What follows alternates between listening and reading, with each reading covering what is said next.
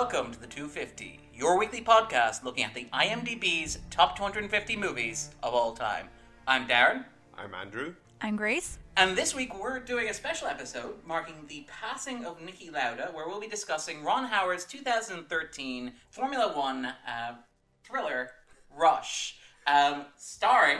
Been a long day. It has starring Chris Hemsworth as James Hunt and starring Daniel Bruhl as Niki Lauda. Lauda passed away at the end of May at the age of 70. Formula One race car driver, three-time Formula One World Drivers' Champion, winning in 1975, 1977, and 1984. Left an indelible mark on the sport, but is perhaps best known to modern audiences for this film, Rush. Obviously, the character of James Hunt, who's played by Chris Hemsworth, died at a very young age. So he was not around during the production of the film. Lauda was actively sort of consulted in this. He was a very active participant in the making of the movie and very actively engaged with the telling of this story. I love that. It's kind of like... yeah, because its portrayal of Lauda himself is an interesting one, I think. Hey, asshole. Maybe a little bit more like this. Yeah, if you could increase it. I don't think you're quite getting my essence as a person up on screen. And actually, to be fair to Lauda, he's been quite sort of pragmatic in talking about it. He's talked about how his one regret with the film was that Hunt never actually lived to see it. And he feels very sad about it. He's also talked about, and again, this is one of those things where like most people who have their life adapted to film are like, it was nothing like that. That's a complete misrepresentation of who I am. Lauda's more pragmatic, where he's like, actually, it makes for a good story, and I was a bit of an asshole. Mm-hmm. But I was right more times than the film says I was, which is a very Niki Lauda statement to make, I think. But yeah, let's talk about this very briefly. Hemsworth is a very good James Hunt Hunt as well, yeah. Well, this was sort of, for Hemsworth, this was kind of one of his first big roles outside of Marvel. Because I think outside of this... Not counting Home and Away.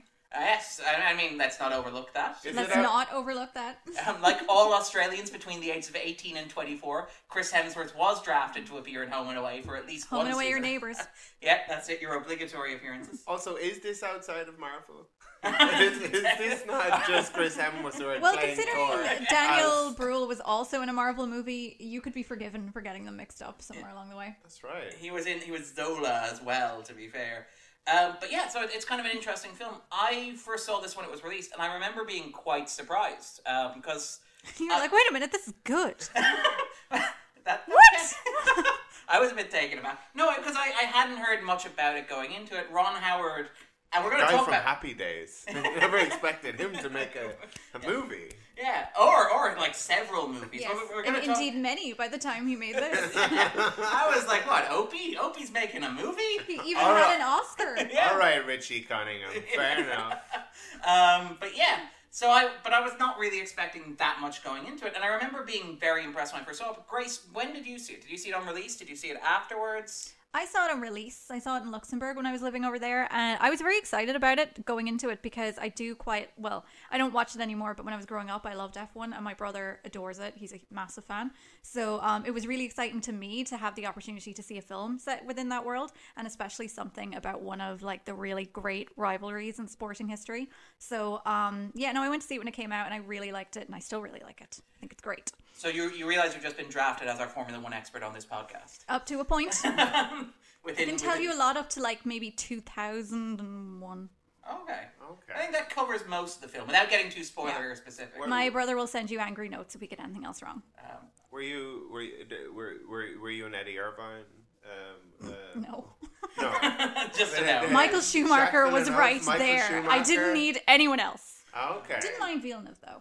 Yeah. But mainly liked Michael Schumacher. And the great Mika Hakkinen rivalry. Those were some good years. Good years. Well, it wasn't that a little... was that a little later, though? That's the era I remember being most involved in it. So that's what, 96, 97, maybe slightly thereafter? Right. As I recall. I think I ended up being a fan of... Was it either Williams or maybe McLaren? Because my brother was a Ferrari fan. That seems fair enough. Yeah. So it's like define yourself in opposition. Villeneuve raced for... who did he race for? He went through a few. I have a notion that he might have... No, I have a notion he might have been with Williams for a bit. And Williams was Renault. I'm trying to remember what color his like overalls were, but Yes. all I get distracted by is the massive bald spot he got when he was still like really young, and everyone used to mercilessly rip the piss out of this poor lad for this. So that's really mean. But yeah, I can definitely picture him in blue and white, unless I'm completely imagining that, which would suggest it was Williams. But there might have been a stint at McLaren along the way, or was there? I think Darren is consulting the fact machine. No, I'm actually just sort of preparing, browsing notes here, just in terms of talking a little bit about Lauda, Niki Lauda in general, because I mean, we're sort of what drew us Just to to watching satisfy my own curiosity, I'm just going to look the enough up. But far away. But the interesting thing about sort of Lauda in particular is that he apparently he flew Daniel Bruhl to meet him in Brazil so that he could properly assess him like for the role. And so here's Bruhl's observation. He flew me to Brazil for the GP in his own jet. Come to Vienna first, he says, but bring hand baggage in case we don't like each other and I have to send I've you heard back this home. before. Yeah, which is like it's good to know that the film sort of captured his essence on screen. Lauda, on the other hand, sort of like he talked about meeting Daniel Bruhl, and he's like, I had to ask my wife who Daniel Bruhl was, to be honest. She told me right away, and then I met him. Darren, For you shame. can't quote him Without doing the accent. It was Williams. It was Williams. Ah.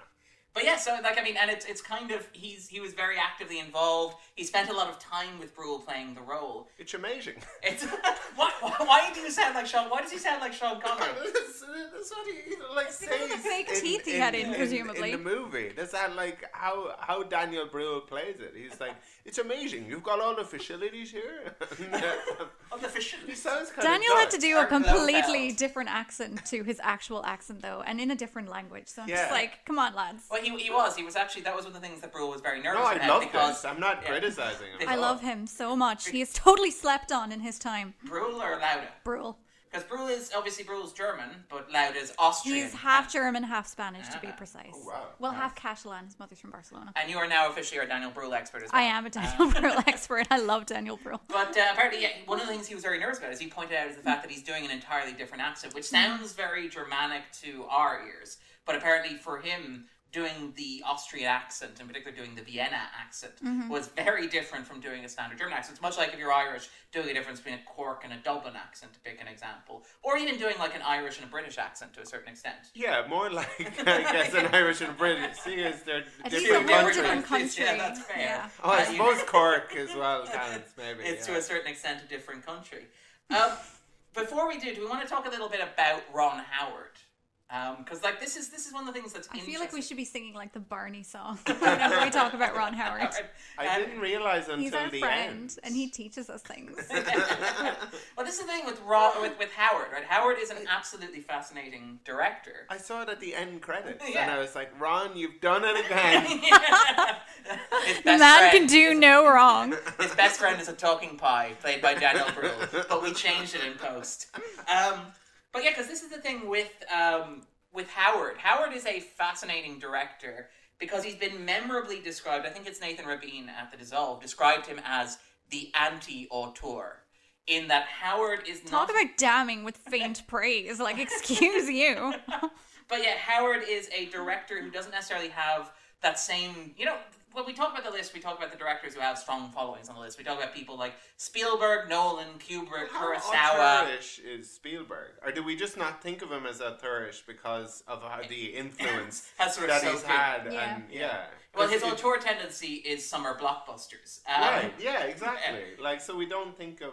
But I mean, him even as, things like having tracking a shots, style. even tracking shots, recurring fascination with World War II, to pick an example that bubbles through. Like, Spielberg had the missing father. Spielberg has his own pet themes and ideas that run through and his own methodology and stuff like that. Howard is a lot harder to pin down in that if I were to ask you, like, Andrew, what do you immediately think about when you think about Ron Howard movies? Well, he makes kind of Spielbergian movies. They feel kind of Someone somewhere just had a heart attack when you said that. Well, no, like as in they're very American, kind of they're very- same. Yeah, they're quite kind of. They generally have that same sort of sense of A like, broad audience. Yeah. The kind of scope of them, like like you can imagine kind of Spielberg doing kind of like Apollo 13. Yeah. And doing Yeah. it maybe in a similar way. Yeah, as well. Yeah. And even you can imagine Spielberg doing something like this, to pick an example. Yeah. You could imagine Spielberg doing blockbusters that weren't on, like, say, Ron Howard's Inferno trilogy, to pick I an don't know example. how much stuff Spielberg does anymore, though. Like, he's attached to things. Yeah. But I don't. Well, I mean, he did Ready Player One, he did the I don't Post know. and stuff. Like, I know he did a lot of the kind of like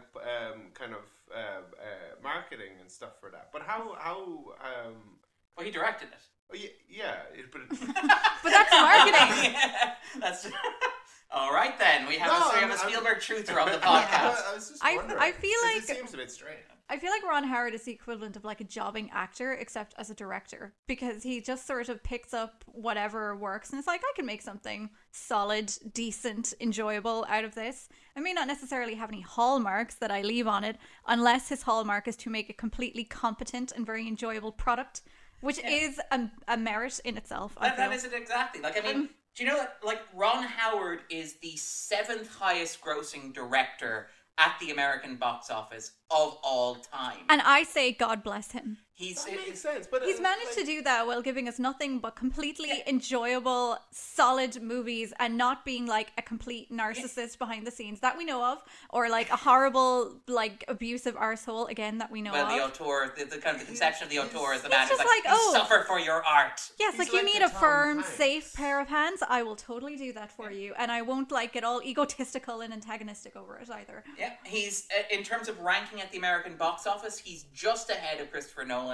and just behind Robert Zemeckis. $2.1 billion his behind films. Zemeckis. Behind Zemeckis, and keep in mind Zemeckis did the 3 Back to the Futures, which will learn you a lot as well. Well- And yeah, so they've had a massive impact. Sort of. If he made nothing else, he would Yeah. have left his mark with those movies. Yeah, I mean, it almost has made nothing. I don't know. Oh, That's a bit hard. We got a Spielberg Like, and a That Zemeckis. seemed a trooper. little mean there, Andrew. No, he's probably. I think with Zemeckis, like he likes to sort of push the boundaries with Technology and stuff Yeah, like that. yeah, And yeah. particularly these days with things like Welcome to Marwen, which is one of the oddest films I've ever seen. Right. In that regard, in terms of the pushing technology and stuff, he's probably closer to a Spielberg than... Yes, Right. I would Anyone argue that else. Zemeckis is very much in that sort of mold as well. Because you know when you're watching a Zemeckis film to a certain extent, because it's going to be very CGI driven. There's going to be a lot of green screen work in it and stuff like that. And it's probably... Sometimes it feels a bit too. to a certain extent, Yeah. too much that. But I mean, with Ron Howard, though, Howard is an incredibly versatile set of hands. He can do your studio blockbuster. So he can do those, was it Da Vinci Code, Angels and Demons, and Inferno, which will make bucket loads of money, even if nobody particularly remembers them, like in any real depth, you know? Or he can also do your standard awards fare. So think of like Cinderella Man with Russell Crowe as a boxer. Or A Beautiful Mind. Or A Beautiful Mind, which is the only Yeah, other wow. Ron Howard film on this list, to pick an example. Apollo 13 from the 90s. He can do like popular, crowd-pleasing, teenage-friendly films like, for example, Splash. Yeah, that's it exactly. And let's not forget Willow. Yeah, The wonderful Willow. yeah. Did he do Grand Theft Auto or was he just in it? I think he did come up under Corman as well in terms of that's where he sort of plied his trade. But I mean, this is the thing, and I think Grace was really onto something there in terms of Howard as a very stable set of hands, because he famously did Solo. And while I know Grace... Which I'm still sitting here ready to go to bat for. and Grace is a big fan of Solo, and like, I'm not as big a fan of Solo, but what I really took away from Solo, and I mean... And this isn't damning with faint praise. This is actual legitimate praise I'm going to have to offer here. It's weird that I have to preface it with that. But this should be, given its production history, an absolute sort of like... Car mess. crash? Yeah, car crash of a film. This should be like Justice League is. Or this should be like X-Men Dark Phoenix is. You should see the stitch marks on this Frankenstein's monster that has been stitched together. Because obviously we know the story where Lord and Miller had been like drafted and they shot the entire movie. Oh, you're talking about Solo. I'm talking about Solo. They got to the... I thought we were talking about this one. Rush this No. week. No, well, we will be in a second. But like, so you have like, so Solo, which was shot by Lord and Miller. They got to the editing booth. Disney said no. Ron Howard was drafted in. Reshot 90% of the movie, which by the way is why 90% of the movie is shot in intense close-ups. Because he didn't have all the cast around at the same time. So he wasn't able to do even like standard 2-for setups and stuff like that, or wide shots using the cast. So like if you're wondering why Solo has so many close-ups of individual cast members, it's because Ron Howard was shooting it on weekends. And it's remarkable because it works much better than it should. I mean, my big takeaway from Solo is that, and I apologize, Grace, is that it's a bit lifeless and dull, and it doesn't have any real energy driving it. But, like, if I didn't know the backstory behind it, I'd be like, I imagine that went swimmingly. I imagine it came in under budget, on time. I imagine that it worked reasonably well, that nobody had any real problems or strong feelings about it at any point in production. Yeah, yeah. And I mean, we're not in the spoiler zone, but did you cry when that machine died? No, Andrew, I did not cry when that machine died. Well, I like that we're spinning for this sort of, like, every time. What's interesting though about Howard, and I think this kind of dovetails nicely into Lauda, and like we're going to ask about the film in a second, I wonder if part of like what makes Howard uniquely Howard, and like if you were to just ascribe to him that auteur motivation, if you were to say Ron Howard is an auteur and his trademark is his trademark both competence and a fascination with competence. And I'm not being facetious here. I'm thinking, like, for example, the attention to detail that Apollo 13 has in terms of looking at them. Like, as if it's losing all meaning. Yeah, if you were to strip everything out. Yeah. But no. Like, what if instead of auteur being this really distinct kind of, like a really distinctive, unique vision. No, I don't think he like that. We're trying to like describe him as an author, as a kind of like as a virtue. Yeah. Right. It's. Well, I was more thinking that, like, in terms of looking at a grand unified theory of Howard.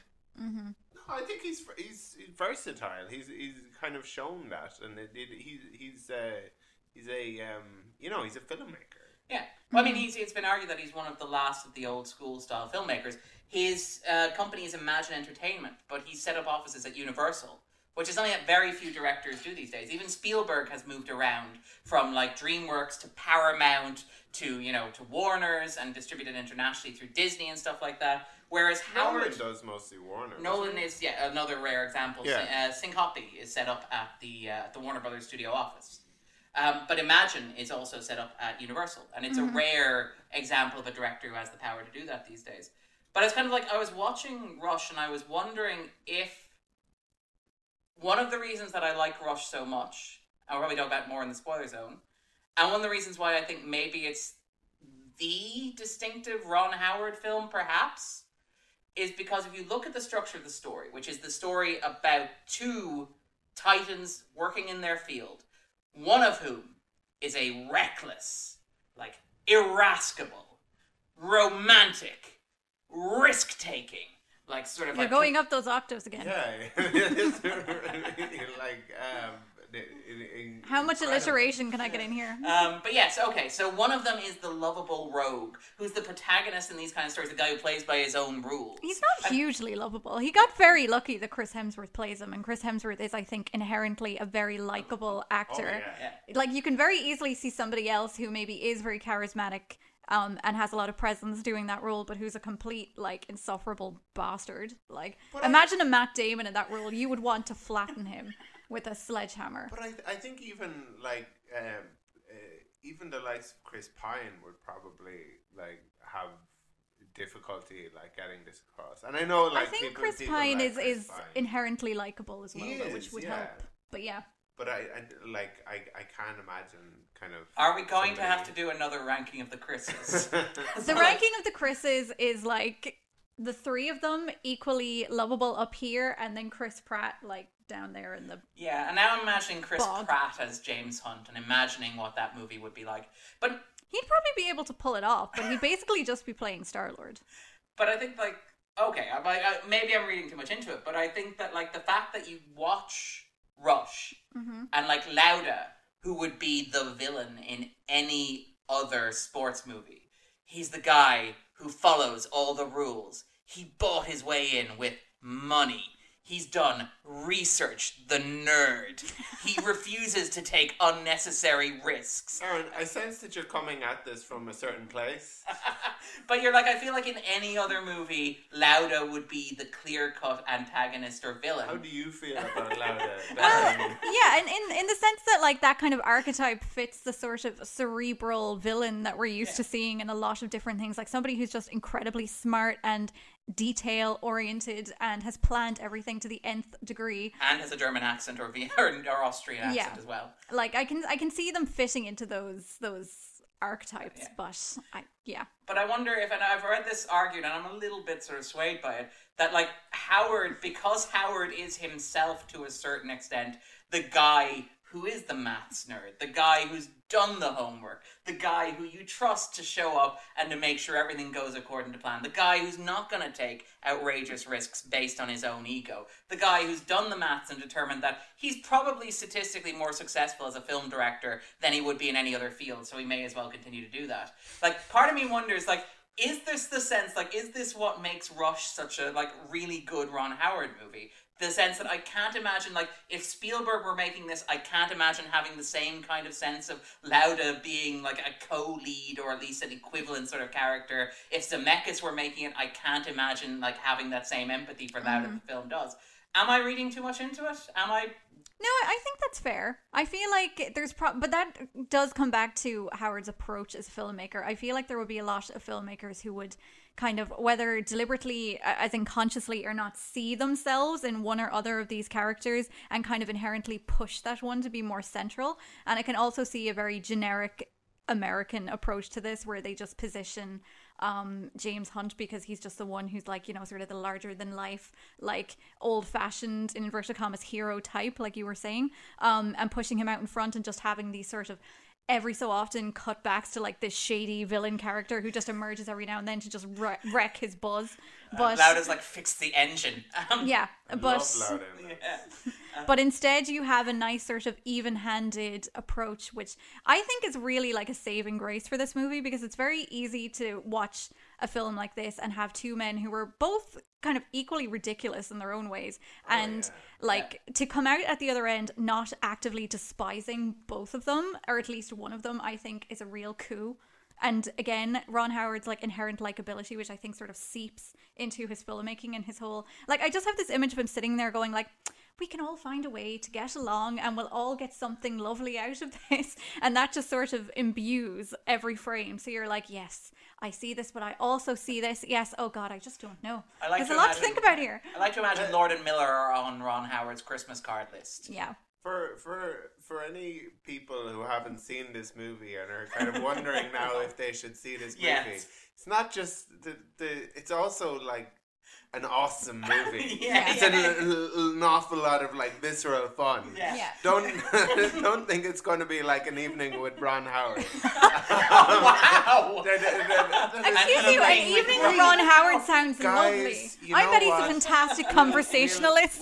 We'll have a lovely time. Hey, let's just have some fun, okay? It's not about winning or losing. It's about taking part. Everyone gets a medal for achievement here. And if you don't feel like participating, if you think it's too big a risk, just pull over and it'll all work out. It's all going to be fine. But okay, well, we will talk about the film in more depth in a moment. So we have 3 questions we normally ask when we come to this podcast. So the first one is, Grace, do you think that Rush... Just Grace, that's the question. Grace, question mark. Yes. But Grace, do you think that Rush belongs on the IMDb's list of the top 250 movies ever made? See, I always find this question difficult to answer, because I think to myself, like, if you're looking at, insofar as any list of great films can be objective, which it can't really, you wouldn't really think of a film like this, which hasn't really had a massive pop culture impact, you could say, as figuring in there, or even like a more academic impact in filmmaking terms or film like theory terms. But then I also think films like this really capture a lot of what makes cinema so fun, in that it's just a really compelling, fun story that's well made and really enjoyable to watch, and just it's really good entertainment. And I think for that reason, because any list of great films should have examples of movies that are just like that. Well, it shouldn't feel like homework. Yeah, exactly. So I think for that reason, if maybe not necessarily this film, although I do really like this film, certainly the kind of film that this film represents.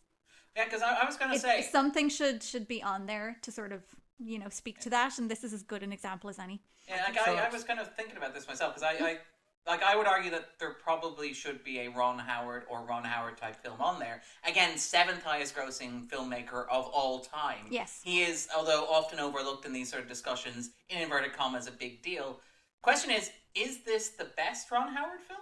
Do we have an opinion on that? Would this be your favourite? Is this if you were to pick a typifying Ron Howard film, would this be it? I like quite a lot of Ron Howard movies, though, and I kind of like them all equally. There's none that jump out at me as like my favorite Ron Howard movie. This is such a typical response. Like every other filmmaker I could think of, I could probably pick at least one film that I'd be like, that's my favorite one. But this one, I'm like, I really like this film, but I also really like Apollo 13, and I really like Willow, and I could just Branson's pretty sit here fun and as just well, just list them all off. A lot of his movies are about, you see, nerds are cool.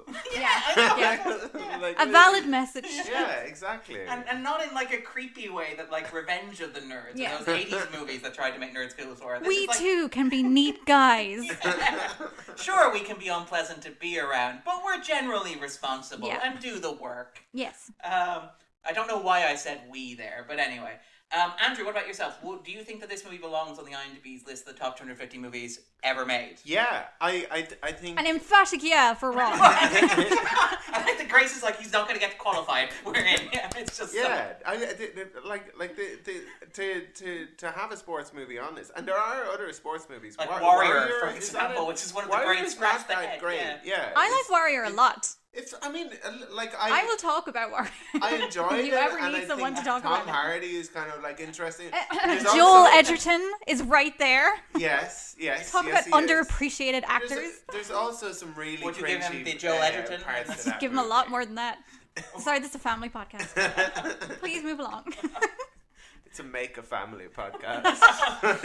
I do like that it's not the Hardy that we tried to make into an innuendo. I do appreciate that. It's too obvious. It's too obvious a choice. Sorry.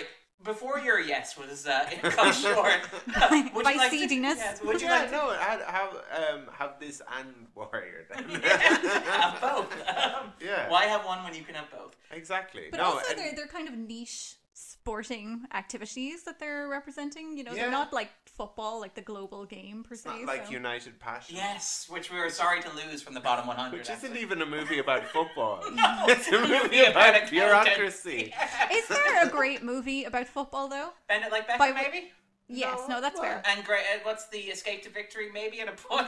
I mean, Yeah. that's Andrew's I don't like, know what if the hell are that's- you? Yeah. And if we, It would be really cool if someone did like an actual. I don't know how you do this, but if it were possible to make a really good movie about football, but like set at the World Cup or something, so you have the sense of scale to go with it. I think the Dance United is incredible. That's Michael Sheen, isn't it? Yes, yeah.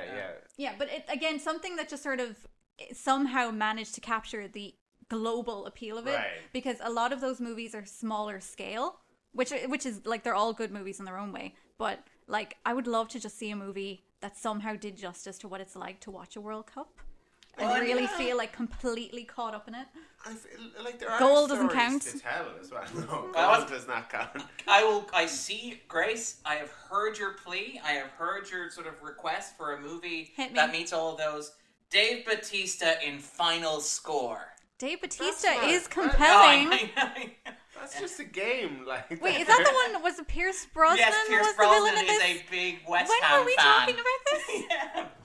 But yeah, this is the movie where like it's Die Hard in a football stadium. Yes, that was the description. Where Pierce Yeah. Brosnan is a like Is Eastern Hans Gruber? European war criminal. No, Ray Stevenson is Hans Gruber. Wow. Pierce Brosnan is like Slobodan Milosevic if he went into witness protection, but is a big West Ham fan. It's like why didn't they make it that he owns a club?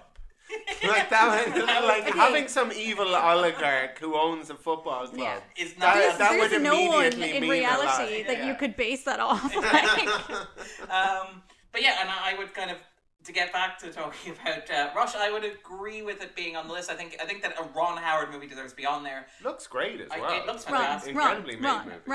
Sorry. And I think that this is a much better choice than the other Ron Howard film on the list, which is A Beautiful Mind. I mean, I'd argue maybe for Frost Nixon instead, but as you point out, there's a lot of sameness there. Like, I'd be perfectly happy with Apollo 13, you know. I think I like Apollo 13 maybe a teensy bit more because it has the extra star wattage in it. Yes. Because that is a fabulous movie for 6 Degrees of Kevin Bacon. Not just because Kevin Bacon himself is in it, but because like 4 million other people that you can connect to, whoever are in there. Yeah. It's so much fun. It's one of those movies that if you hadn't seen it and you don't know who's in it, you watch it and you're just like, they're in this? They're in this? Isn't Kevin Bacon in JFK? Yes. Well, like everyone's in JFK. Everyone is in JFK is another great one. Some people play 6 Degrees of Kevin Bacon with the JFK handicap, which means you can't use JFK because that's cheating. But always remember, you can go to the River Wild with Meryl Streep, and that will get you very far. Yeah. And also, what's his name? David Strathairn? I'm Strathairn, not sure how to yes. pronounce it. He's also a really good one because he's obviously a great character actor. So he's been in, yeah, that's it exactly. Yeah. So you can do loads with those. He even pops up in Godzilla King of the Monsters. Oh, Kevin. But anyway, sorry. No, not Kevin Bacon, David Strathairn. Oh, that makes a lot more that sense. makes a lot more sense. It's like you took time out of those doing those horrible mobile phone ads instead. So, second question is, would Rush be on your own personal list? If you had to curate 250 films that you love, would Rush have a chance of making it? I feel like it would. And like, I have absolutely no idea how I'd even narrow that down. I could probably pick like 30 films that I really love that would be like indisputably on there, and everything else I'd be like, oh yeah, sure. Unless I actively hate you, you could probably pop in. You get an invite to the party. Yeah, everyone's a winner. I like it's a very Ron Howard approach to making a best of list. Yes. It would be a good one to have. It would be great if he turned out to be a jerk. I'm now imagining Ron Howard is secretly an asshole. No, yeah, I'd put it in my top 250. If one fancies a snack as well. If you're feeling a bit peckish. Or one, like maybe a whole Like a Ron meal. Howard snack?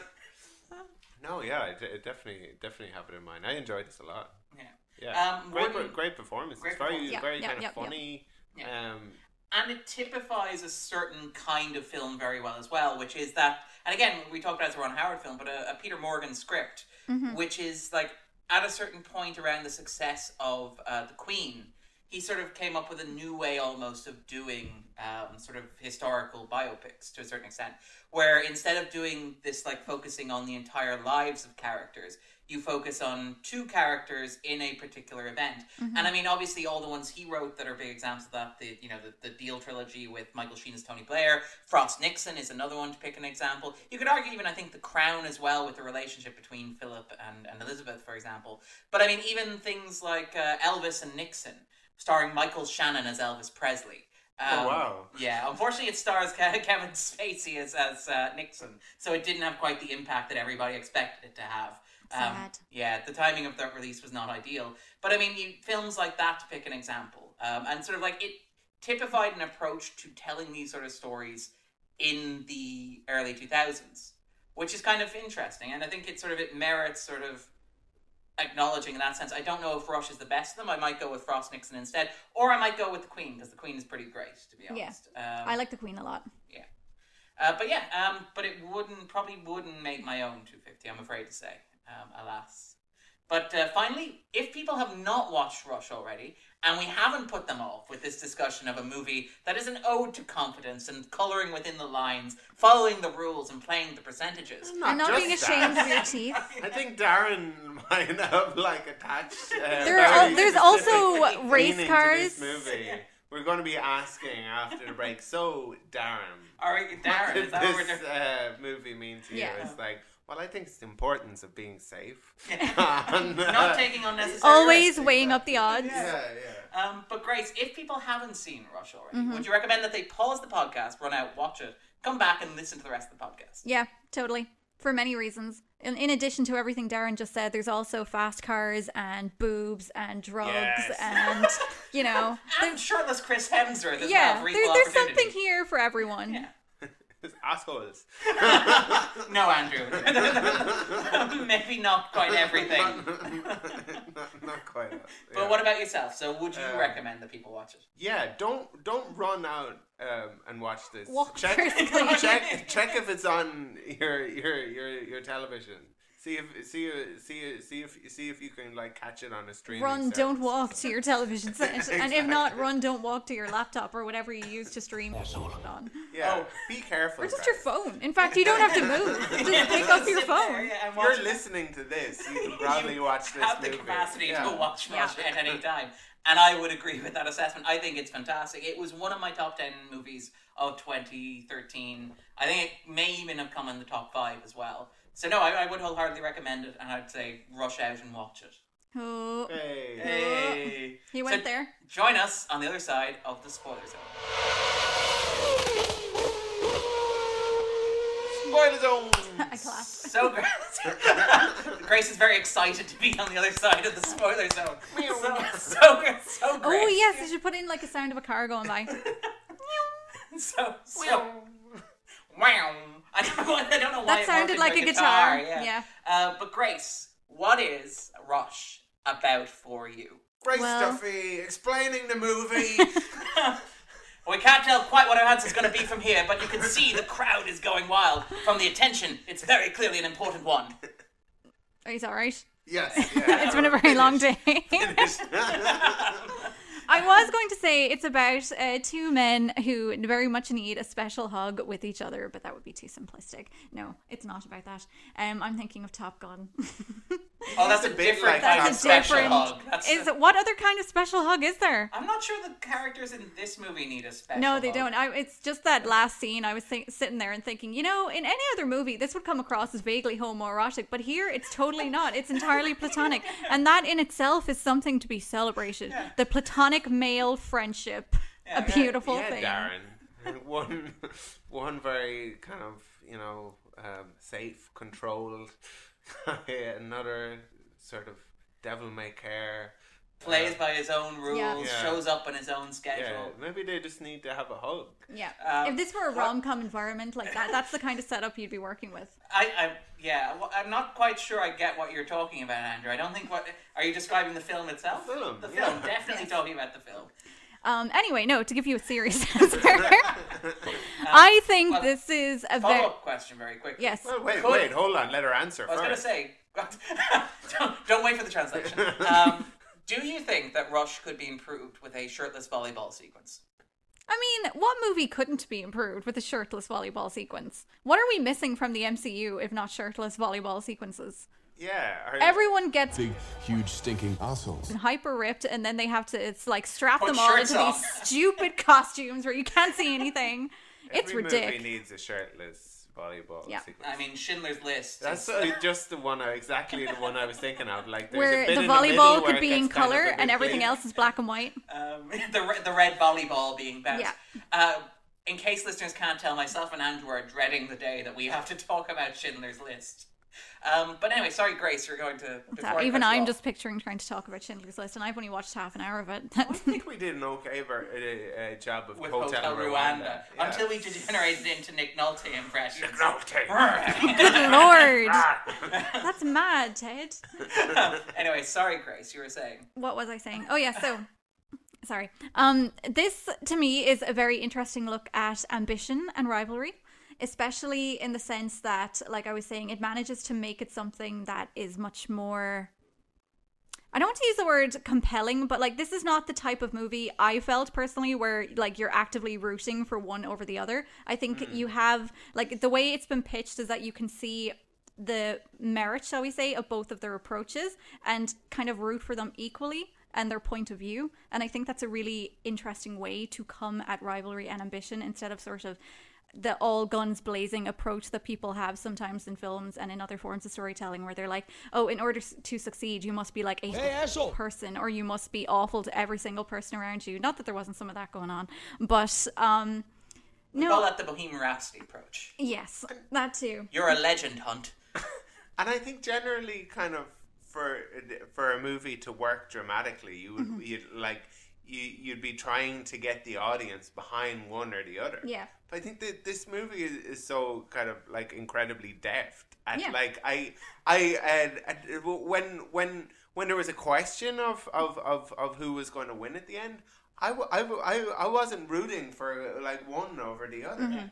I think it's quite like wanted them both even-handed to win. and kind of strangely sensitive in one sense, because I think it does a lot of good work in contextualizing why they are the way that they are. Like, even when you have that scene between Hunt and his ex-wife where like he's being an absolute prick to her, and then This is over lunch, is it? Or yeah, like, and she like, you could have a big like sort of fight scene there where it all just like it descends into screaming and name calling, and she just looks at him and says like, you're not like a terrible person, you're just who you are right at now. this moment. Yeah. Which is almost like, you know, the historical voice saying, yes, you are not like an ideal person to be around right now, and you're very like just mean and like downright cruel in many ways, but it's just like the situation and the person that you are at this moment. Yeah, Like, you're not a it's person this is who not should the have been- who should have totality been married. of your personality kind of thing, and not the totality of how you'll be judged by history. And I always found that kind of approach interesting, because it's sort of, instead of having a moment where you have him like sort of go through all of this crap and then like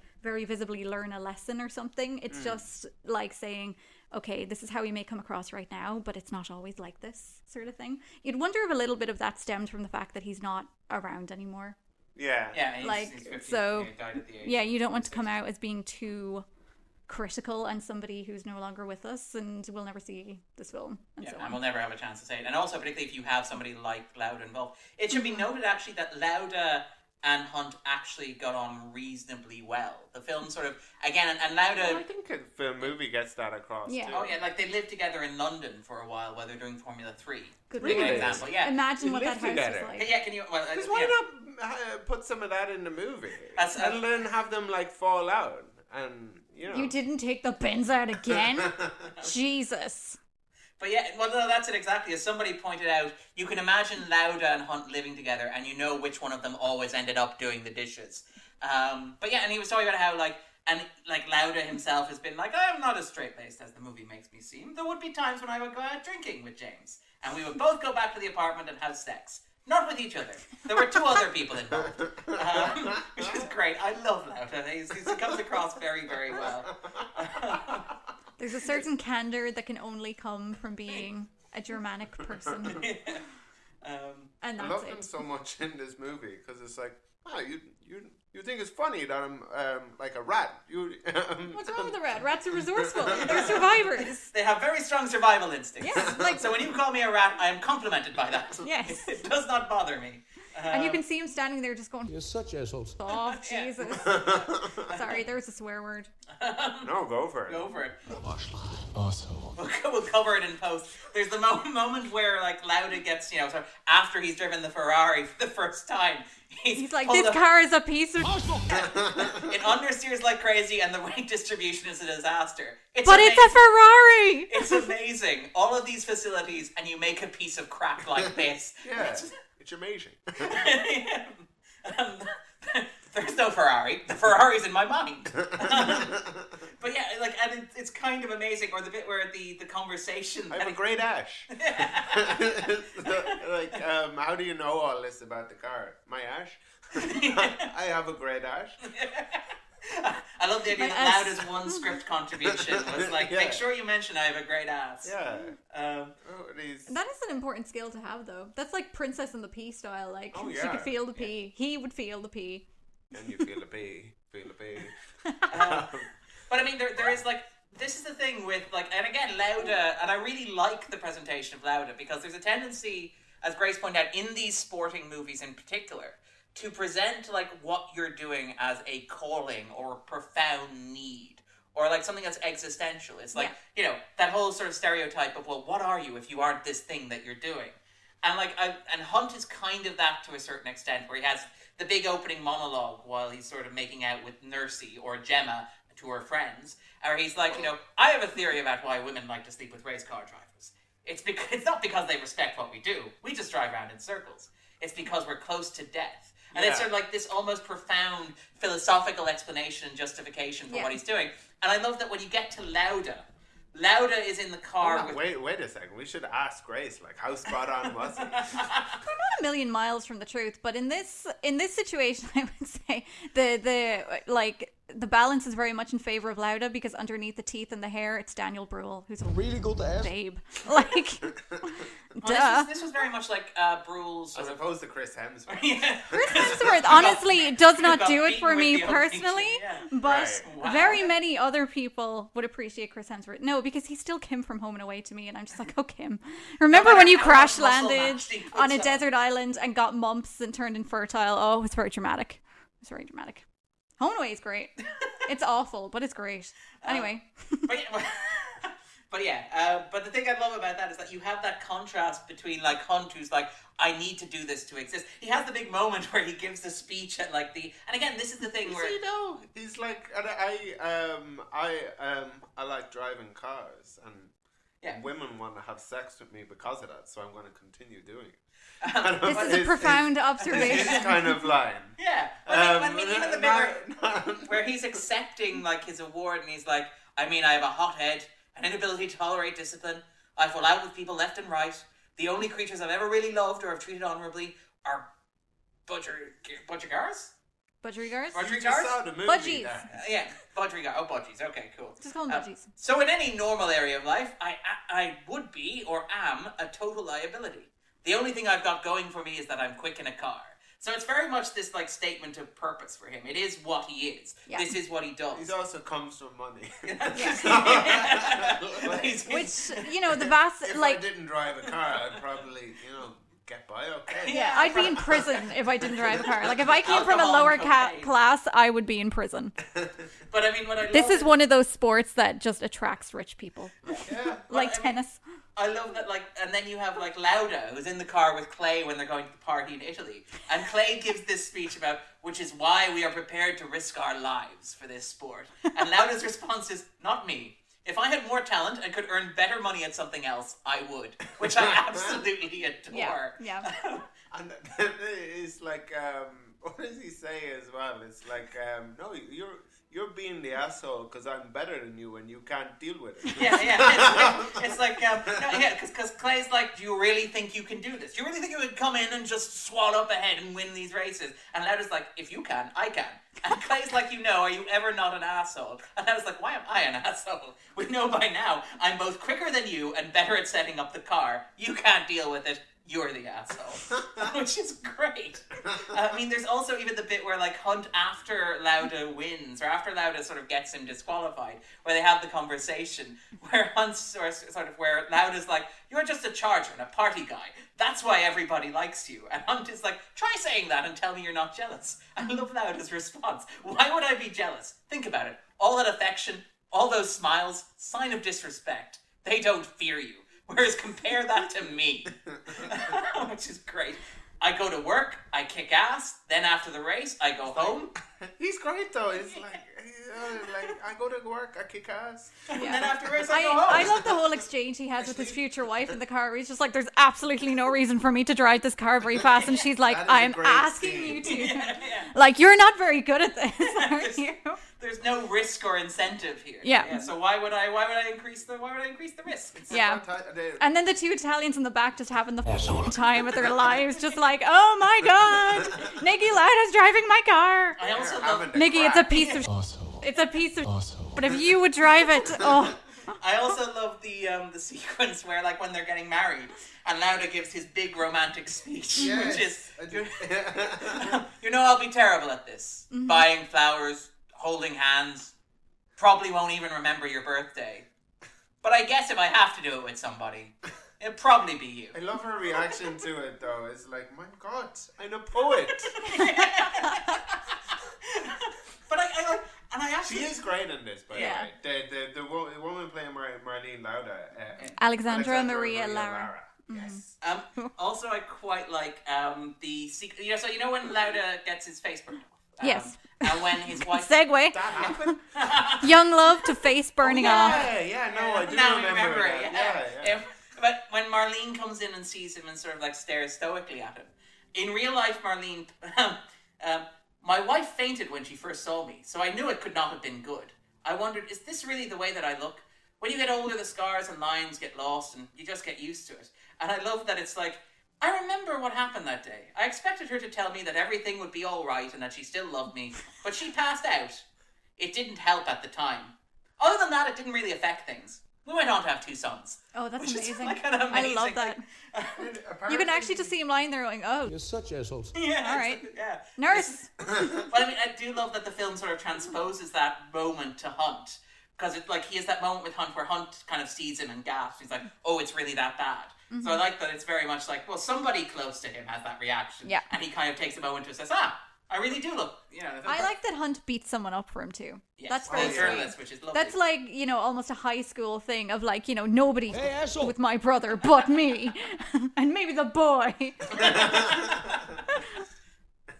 But that's just in terms of sort of Lauda as well, it's worth noting actually. I love that, in terms of, this comparison between Howard and Lauda. And this idea of Howard as a technician, where he's talking about, I love that Howard has been interviewed about his time on Happy Days. Mm-hmm. And he's given some very Lauda-esque answers, where he's like... I can't imagine Ron Howard being even remotely as acerbic. No, he's not as acerbic, but there's the same sort of, I witnessed the same things happening during... He's talking about, the sort of hedonism of Formula One. Okay. And he's saying, I witnessed the same things happening during Happy Days. It was the 70s. In the 70s, yeah, before the lifestyle proved unsustainable. Unsustainable! What a beautiful way to put it. You can't go your whole life snorting coke, lads. It's going to kill you. Yeah. Ron Howard is the grown-up in the room. Yeah. Total abandon and hedonism were encouraged and celebrated, he says. Howard laughs when asked if he indulged. I was already with Cheryl... and I was very focused, happy, and contented. I love When it. it was fun to observe the party, while it was fun to observe the party, I can't say I was the James Hunt of the situation. Which, again, I quite like in terms of Howard. How does anyone not love Ron Howard? I literally cannot bring myself to say it. Can you just imagine having him over as a dinner guest and you ask him something like that and he just sits there and kind of knowingly chuckles and swirls his wine and goes, I can't say I was the James Hunt, but it was fun to observe. Yeah. And you're just amazing, Ron. The cocaine proved unsustainable. Yes. I took my family and brought them up in a farmhouse in the middle of the country, but those were the days. But yeah, no, and I absolutely love that the film is unapologetically about Lauda as a nerd. Because he wins, not necessarily, the film pays surprisingly little attention to the actual racing and driving outside of 3 races. So there's the one where... Yeah, the Green Inferno, actually, which is the one they call the graveyard in the film. Japanese. Yeah, the Japanese one as well. And then there's the one where, he's Lauda's first race back as well. There's a bit of attention on that. But mostly, the film tends to convey information through graphs. So it tells you, you see a bit of racing and you see, first place Lauda, second place Hunt, for example. Brazilian Grand Prix. Checkered flag. Yeah, that sort of thing. And there's not a lot of attention on, car wheels in motion and sort of rain splashing outside of the key sequence. It does it does it very well. Very well. Yeah, because I was worried at certain points that do we really need to see a car race at some point in this? Yeah, because you cannot do a certain movie and not have that. Especially for those poor plebs out there who've never watched an F1 race and don't know what they're missing. Well, you say a big budget one. It's worth noting the budget on this was only $53 million. Again, how can you not love Ron Howard? Yeah, he takes that, what in this day and age is a tiny ass budget and turns in basically, turns in this beautiful piece of work like Chef's Kiss. I love Ron Howard. And Universal wouldn't give him the money for this, which is outstanding. Universal, who just dangle a fiver in front of him. Hey, we have some notes. How about you make it, except it's NASCAR. It'll play very well in It'll play very well over the flyover stage. And just how this Brule kid, would you dub him in post? Yeah. We're thinking like a Texan. We're thinking like a David Hitchner sort of thing. Let's just get Josh Brolin in here. Oh, that would be amazing. I could imagine. Yes, I could imagine NASCAR Rush with Josh Brolin. As you call me a rat? Am I supposed to be insulted by this? You're driving an illegal car. Why does he sound like Seven Night Sam or the prospector from Toy Story 2? But even then, the film pays a lot more attention to the mechanics and the gears. So you get those shots of inside the engine with the little flaps moving as well. The mechanical process. By the way, that's definitely drawing some connection between the engines going and where are you going with this? Yeah, I think I know where Andrew's going with this. And Hunt having sex. I was so hoping you were going to talk about neurons firing in Lauda's brain or something. He's getting the ride in the in the toilets. But literally and figuratively. And then like immediately it shows like the pistons just going up and down. This is like, he's getting an adrenaline boost, y'all. I love the idea because he's looking like in the mirror like, oh yeah, vroom vroom. I love the idea that like we've talked about Ron Howard as like a very old style studio director, like having his office at Universal, but like we're talking about him now like he's a Hays Code director, where it's like there's a train going through a tunnel. Except somebody told him at some point he could actually show Hunt having sex as well. He's like, okay, I guess we'll do that. This is all very tasteful. Yeah. But I mean, there's the weird moment with the stewardess where he's looking at his own reflection in the mirror, which was very intense. Don't do that. No, Andrew. You haven't like installed a mirror on the roof above your bed? I have a photo of yourself next to the bed. Yeah. Wondering No, why like the Timothy Dalton photo from Hot Fuzz. yeah, with the smiling face. Yeah, a weird moment where Hunt is, he's in the bathroom and the camera sort of pans over to the mirror where Hunt is very intensely focusing either performance.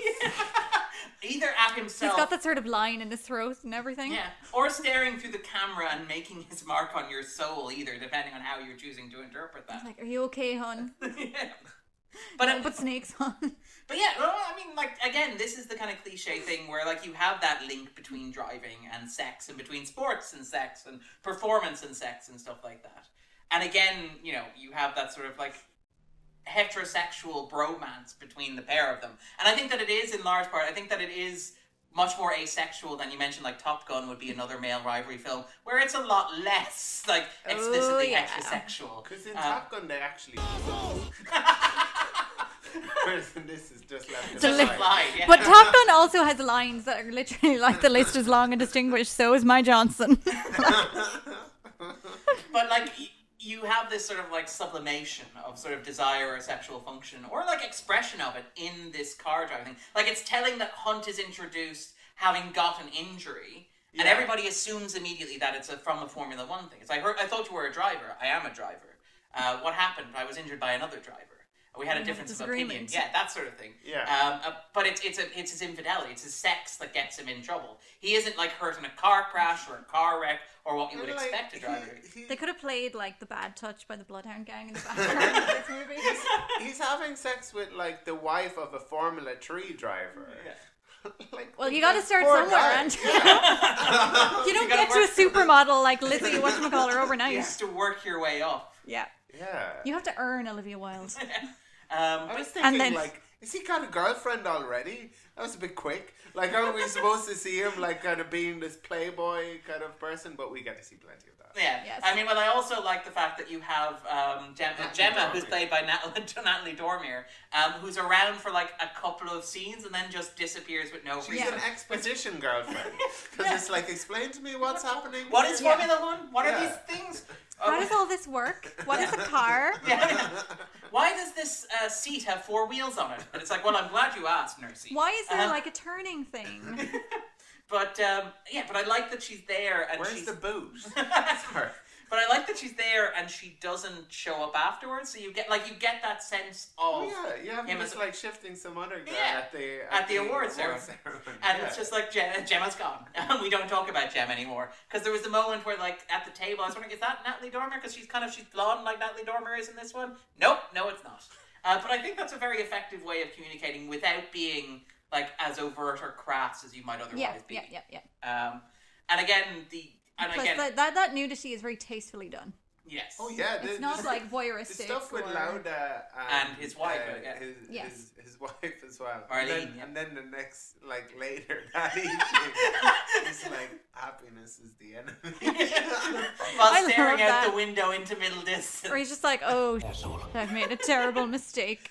She's like, great. Movies are a distraction. Yeah, but I love that the film even gives you that with Lauda, where Lauda's swimming with her shirtless and chasing her into the house and upstairs to the bedroom and stuff like that. Yeah. So it's like, even Lauda is not explicitly... Even Lauda got the right. Even Lauda's not asexual. That's the thing. It's like the movie sets this up as kind of like...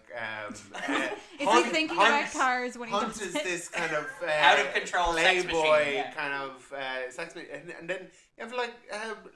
Lauda he married Marlene Naus. Yeah. Like this like a gorgeous kind of Was she like a dancer or like a?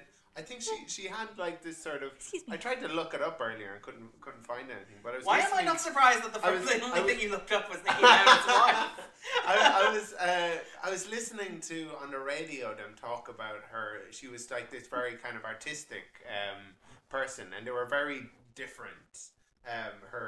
Herself and Niki, and apparently she was horrified that he wanted to go back to racing. To racing, It was a As very, you would very be. difficult thing to explain to her. Yeah. But she thought like, oh, thank God you're okay. What are you doing? It's only been a couple of weeks. You're getting back into the car. Oh. It's not where I saw this going. Yeah, exactly. Let's be real. But again, like, I think that speaks to how the film works so well. That again, in another film, you would have Lauda as the nerdy villain, the guy who's like trying to bring in book learning to something that you can't teach. Yeah. You know, I don't know why I did that accent there, but you get the impression. Like, if Hunt would be like, "Well, I ride using my instincts," and Lauda would be like, "No, you ride using the measurements." I love at the end when he's like, please don't bring in the percentages. Never tell me the odds. Niki, you're killing the You're sport. killing The sport, Niki. Lauda would be one of the Moneyball guys. Yeah, it's not about percentages. It's about cigarette packets driving around. Yeah. Yeah. Lauda is like the equivalent of, you know, when you hear that expression, like behind every great man in history is a woman or something. Lauda's like the equivalent of that in this movie, because James Hunt is like, I did all of this because I'm just fucking amazing. And Lauda's like, someone had to build that bloody car that you're sitting in and optimize it and make it the best piece of machinery it could possibly be. It wasn't just you and your flipping fingers and toes that did this. That's exactly. God damn it. I love that Lauda, like when he shows up at Ferrari, he's like, "Are you using magnesium parts?" And they're like, "No." no. What? Yeah, That's a BRM. that's right. That is FDRM. Yeah, that is FDRM. Sorry, but like I love that it's and like You'll have to get it to 450 horsepower. 500. It's like 500. Yeah, what's it at now? 490. 350. It's like, well, you'll need to get it to 500. Yes. And you're going to need to lose 40 pounds off the engine. Which again, and again, that's the thing where it's like, he doesn't race because he has an instinctive understanding of it. He races because he's put a lot of thought and care into it. He's like, he's done the maths, he's done the figures, he's sort of done the calculations, done the homework on it. Yeah. Like again, Lauda spends more time in the pit. I love the fact that he's like, my parents were Really were wealthy. business people and bankers, but I never could have done that. I drive cars. Now let me take a very specific, systematic approach. It's like there's no way I could apply this to something else. But I think that I would have suffered inside I accountancy. would have been bad Yeah. at anything other than this thing that I'm amazing at, but Yeah. not because of talent, because of hard work and Yeah. being very kind of. I'm just an detail-oriented, ingenious detail-oriented. engineer, Yeah. basically. But I kind of like that. And I think maybe one of the things that's so satisfying about this movie is that it seems to acknowledge within the persons of these two that it takes two things fundamentally to succeed at any sport, Right. or indeed endeavor. You need to have like a strategy, which in this case is represented by optimizing the car, but you also need to have someone who just has like the gut, basically, instinct to make it, to drive it as best as it can. Which could apply to everything. Like, you could have, like, a football player, for example, with tons of innate talent, but they still need a team and a strategy structured around them. And similarly, and in that even... kind of moment of inspiration to Yeah. like do something a little bit kind of different that can Yeah. make the difference where the standard kind of moves don't cut it, I guess. Yeah. I mean, and it's worth noting even in terms of that balance that exists. Like, again, we talked about how the film acknowledges that Lauda has a sex drive, for example, and Lauda has, like, it's not a clear binary or dichotomy between the two. It's worth noting that even Hunt himself is shown to be relatively studious. He's not particularly studious or definitively studious, but, like, he's lying on when he's introduced to Olivia Wilde, he's lying on the ground visualizing the track. And there's a camera pan over notes. Yeah. Camera pan over notes. He's rehearsing the body movements and stuff like that, working on muscle memory. And you get that sense again of, like, in many movies, particularly sports movies, it's hard to... It's like songwriting when we talk about Bohemian Rhapsody.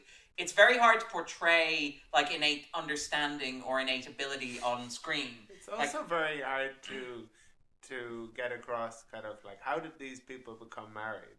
when she walked into the room and they had a conversation, and next scene they're married. Yeah. That's very movie. Yeah, it is Yeah. very, very shorthand, very Hollywood shorthand. But it's it works. Maybe if you married me. And I love that like the scene goes on for like a second or two of silence while the wedding bells sound before you cut. So you can see him like throw back his head as if to laugh. Which is probably the best And he's like, way wait, Asshole. you're serious? Wait, she said yes? Oh. Asshole. Is this a legally binding contract? I don't know. If only I could ask like a solicitor like my sister or something. Well, I guess I'm not doing anything else today. Yeah. So I have this nice suit that I could put on for us to get wed Yeah. for like the year and a half or whatever it was. Until she left him for Richard Burton. Yeah, so it really wasn't too bad. Like it wasn't like Elton John's wife, where, yeah, she was with James Hunt, and then she was with Richard Burton. Yeah. Caught him between Liz Taylor. Yeah, Between Liz Taylors. Even. he took the breakup really well. Did he? Yeah, Did he? Like, I mean, the press conference. The press conference didn't seem particularly magnanimous, to be fair. Not very magnanimous, no, but no, he was saying kind of like, oh, we all got something out of this. Yeah, I'm going to be very passive aggressive here. Yes. Well, you say he took it rather well, Andrew. He did take it rather well, yeah. As He well was- as can be expected in the circumstances, clearly. He was the bigger person of the set. No, he wasn't very magnanimous. No. But, Yeah. he didn't seem terribly upset about the whole thing. And then he had like replacement therapy immediately. Yeah. Yeah. The only thing that made him marginally upset for a short while was the notion that he lost something, and then he Yeah. quickly realized that he didn't care about losing this particular something, Yeah. and so he moved She on. was so right as well. Yeah. And you thought this was like a good idea for you, but it's not. Like Yeah. you're This is And not I do healthy. like. You are who I you like are. that they portray her that way. They don't make her this sort of like Why can't stereotypical you be- screaming harpy, like "Why don't you love me?" sort of thing. Oh, She's just like, yeah. you know what? We both done goofed here.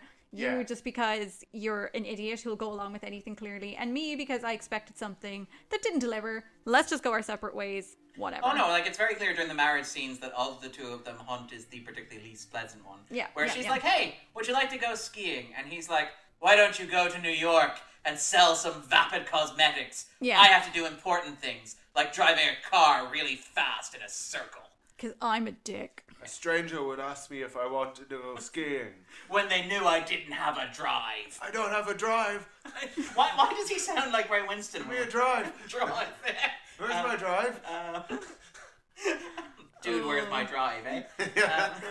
But like, and again, is it worth talking about Hemsworth? Because like again, this was first of all, this was Brule's big sort of breakout role after Inglourious Bastards in terms of international cinema, because he had that role in Inglourious Bastards where he was the sniper character. Well, He is was it- the is it a nice guy. breakout, like, what kind of big stuff is he like? Aside from this, like I guess Zola in the uh, Captain He America Civil War. doesn't play Zola. He plays Oh no, you're right. Oh God, what's his name now? Zola. Baron Zemo. That's it. I knew it began with Zemo, Z. yes.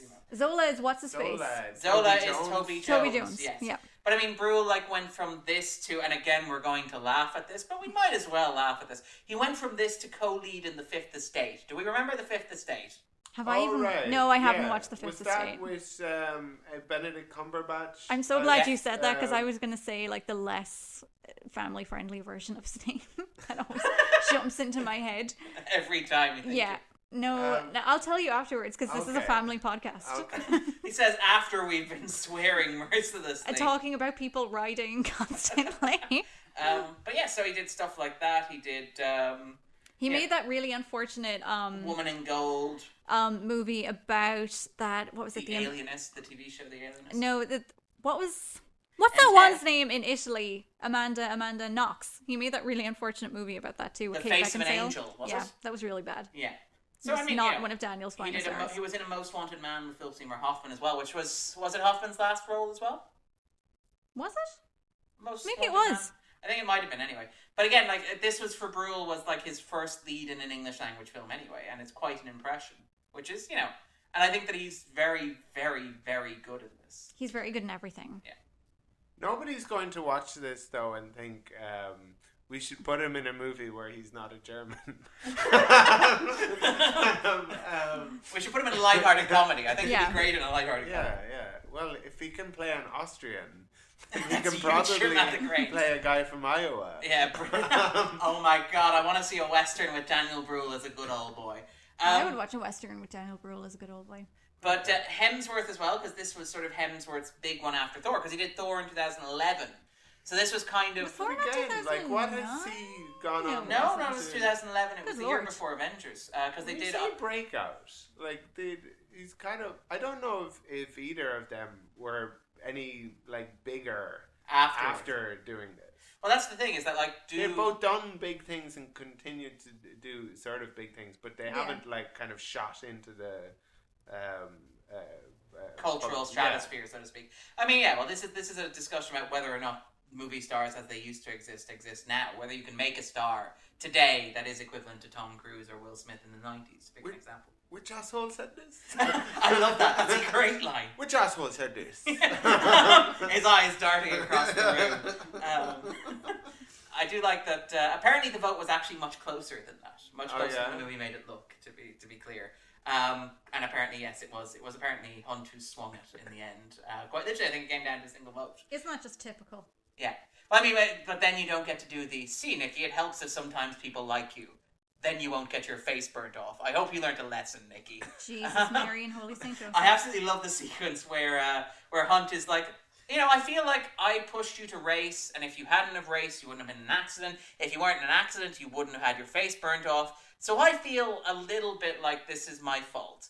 And Lauda, like, you know, like, that moment's like a forgive me moment. And Lauda's it is your fault. But Lauda is kind of conciliatory with him, but is also less like, yes, it was very much your fault. Just so we're clear on this. Yes, that is correct. And you were wrong. But also, I should give you some credit because if it weren't for you, then I wouldn't have got back in the car. I love the scene you where... were just as instrumental in getting me back in the car. Yes, there we go, yeah. Exactly. Yeah. But the scene where he's getting his lungs kind of drained, Oh, like yeah. he's fixing his car. Yeah. And he's like, no, we can... More. We can get, like, more out of me in this out of my particular lungs. sitting, yeah. Grace really enjoyed that. Ew. Well, I mean, it's the moment I wince watching that sequence as well, and I'd seen it before. It's the body horror sequence. Anything to do with burning is just not ideal in terms of levels of gross injuries. And gunge. Coming from people. Yeah, like the close-up of the gunge. As it's like draining in the little circle, but it's red as well, so they're getting And blood. they show all of the different kind of like journey it's taking. Yeah. I know, I told you, that's Ron Howard. He's like- very interested in people. It's Is all like- Lauda it's also all- a machine that just needs optimizing? Foot. Like with all this stuff kind of yeah. But I like that, yeah, Ron A Howard. lesser director might have cut to a shot of James Hunt riding someone crying, thinking about how awful Niki Lauda's life is now. Like, When you say lesser director, do you mean Andrew? I love that Andrew, I'm sure, would have made a very artistic, tasteful Just- piece out of that sequence. Yeah. Shot it in black and white. Yeah. You come from the doctor working the pump, cutting straight. Anyway, never mind. But I like that. Yeah. Even, What a smash cut! yeah. Iconic. The audience can't look away. People just get We up stand front, like- stand and clap. Yeah. Yeah. No, people walk out not because they're horrified, but because they just can't take it. It's just too much. But again, there's that element of sort of process there as well. And even the fact that, that Lauda sort of gets those 50 points by disqualifying Hunt because the wheels are a centimetre and a half apart, I or know. further apart than they should be. But I love the sheer level of pedantry involved in that. That is exactly like something I would do. Like, you did not include a comma here, so you should die. Exactly. He keeps saying, well, your car was illegal. And, Yeah. If you knew how to follow the rules, we just wouldn't be in this situation there, James. It's hilarious that you're calling me a cheater and you had an illegal car. And again, any other movie, that would be like the villain move. Like, the heroes would have to go back to the drawing board and they'd be like, how do we beat this big company? This sort of like the number one who sort of like come in and try to swindle us out of our hard work. Whereas here... This is the American dream, damn it! Yeah, to be able to cheat. That's what we fought for. That's what we died for. But Wait, there are no Americans in this movie? That's actually interesting. Yeah, there are... It's a funny one as well because it's a very un-American sport. Yes. Formula One, yeah. As you pointed out, like NASCAR would be the alternative. That was one of the reasons... Which is crazy. No. Yeah. What? Like, seriously. Yeah. It's a bit bizarre that kind of NASCAR is the thing. It's the one for one. That people Yeah. like. Yeah. It's like the Onion video where there's then a NASCAR kind of like coach who's in the ear of the drivers and he's like, go straight, go straight, go straight, go straight, turn left. Go straight, go straight, go straight, turn left. Okay, you're going to go straight for a while. Keep going straight. Now turn left again. They have to have their own bastardized version of whatever Well, the this is- superior yeah, that's- original was. Like, American football is a pathetic sport. Like, that they watched a game of soccer, they watched a game of rugby, they thought they'd combine the two and create something that's both stupid and boring. Like, We're going to get a lot of hate. We're going to get a lot of aggressive Princess feedback. fight me. Drop them into the middle of a hurling match and see how much fun they have. Oh, yeah. It's worth noting as well, actually, when we're talking about like the burns and like the stuff like that. Brule joked that like he came to empathize with Lauda's sort of like frustration with Hunt, or the character's frustration with Hunt, because he felt the same frustration towards Hemsworth. Because every morning, Brule would have to be picked up at 3 a.m. to get his prosthetic makeup done. He'd sit in a chair for 6 to 7 hours. He'd look at his call sheet, and Chris Hemsworth would be picked up at 10 a.m., and his first scene was having sex with Natalie Dormer. Second scene was making love on a plane with a stewardess. My first scene was changing the tires on my car. That's why we hired you, Daniel. You're such a good sport. Yeah. 5 hours putting on the prosthesis, and it's like, can we take that off? We're going to reshoot. Reshoot Something the from earlier scenes, But yeah, and actually, is it like, I think that the film works very well in terms of building that tension. As you point out, the climax of the film is actually surprisingly tense. I didn't know anything about Hunt and Lauda before I went into the film. I didn't know anything about the accident that occurred on, like, they call it the graveyard in the film, but it's actually called the Green Hell in real life. That's the Canada race course where the car exploded. No, And- it's the It's Germany, Nürburgring isn't it? in The Germany. German, sorry. Yeah. Yeah, Nuremberg, sorry. What am I Which is thinking? in Was the there another sequence in Canada? Almost the same thing. Almost the same Canada. thing. Yeah. Canada. I mean, Daniel Brühl could be playing a Canadian for all we know, right? His accent is just Sorry. perfect. The But- Nürburgring is a notoriously awful Oh, yeah. circuit. Well, I mean, they mention in the... Hairpins. Chicanes. They He mention, says that in the movie, though, in fairness. He's like, who designed this? It's a death trap. Like, it takes ideal conditions to drive safely. to be even remotely acceptable. Yeah. But I mean, like... And he also points out that, like, at the start of every season, you have 25 drivers, 2 of which will die. Now, it has gotten safer since, I think... Oh, yeah. Was it 90 or was it 2000? There was basically a turning point, apparently, at some point where the sport got a lot Ayrton safer. Senna? Ayrton Senna got Yeah. killed pretty grossly. Was he the last driver to die in that sort of fashion? To die? I think so. Didn't Michael Schumacher have like quite a serious? He did, but Oh, that was not. skiing. That was skiing. Yeah, Yeah. it wasn't when he was racing. The irony of like spending your whole life participating, leading in a sport that's incredibly dangerous, and then to be laid up by an injury like that. Well, in your free time, partaking in another sport that's incredibly dangerous, I guess. Like people think of skiing as kind of like. Oh, wait a minute. We but I imagine have. if I We were do, we Michael have- we have- Schumacher- We have Jules Bianchi. He Machine. died in July 2015, but that was 9 months after sustaining head injuries during Yes. the Grand Prix. In terms of the last person to actually die on the spot, that was Ayrton That Senna. was Senna, yeah, in 1994. Yes, there was. Benacci died several months after the fact, but he was injured fatally during the actual race as well, to be clear. But yes, the sport has got a lot safer, particularly if you look at the statistics about sort of fatal injuries. Like if you look at the 70s, Piers Courage passed away in June 1970. That same season, you lost Jochen Rindt. Then in 1973, you lost... Are we actually going through a segment of the show where Darren reads people's foreign names? Okay, and particularly in a serious context as well. That's fair, I suppose. But yeah, like if you go through, you will see that there I was going to do that when we had our 18-hour podcast. I was going to give you a big list of people's names to pronounce and see what we could hit on. Okay, fine. We shouldn't go through them all, but there are, like, if you look through the list of Formula One fatalities, there are a lot of them in the 70s. And again, Lauda states that, like, statistically 2 of them won't finish, and there are several years where 2 of the racers didn't finish. So 1982, to pick an example, 1994, where Senna was the last one to die, 1973, 1970, 1959 had 2, 1958 had 4. 1957 had 2. I can only imagine what kind of cars they were driving in the 1950s, though. Now I realised I should have let you read out the names. Yeah. Listening to you. Rhyme off facts and figures. I mean, I think there's been a lot of quite horrific crashes over the years, but not all of them have been fatal. Yeah, the sport has gotten significantly safer since the late 70s when this is set as well. But I think the film does... I don't see how, actually.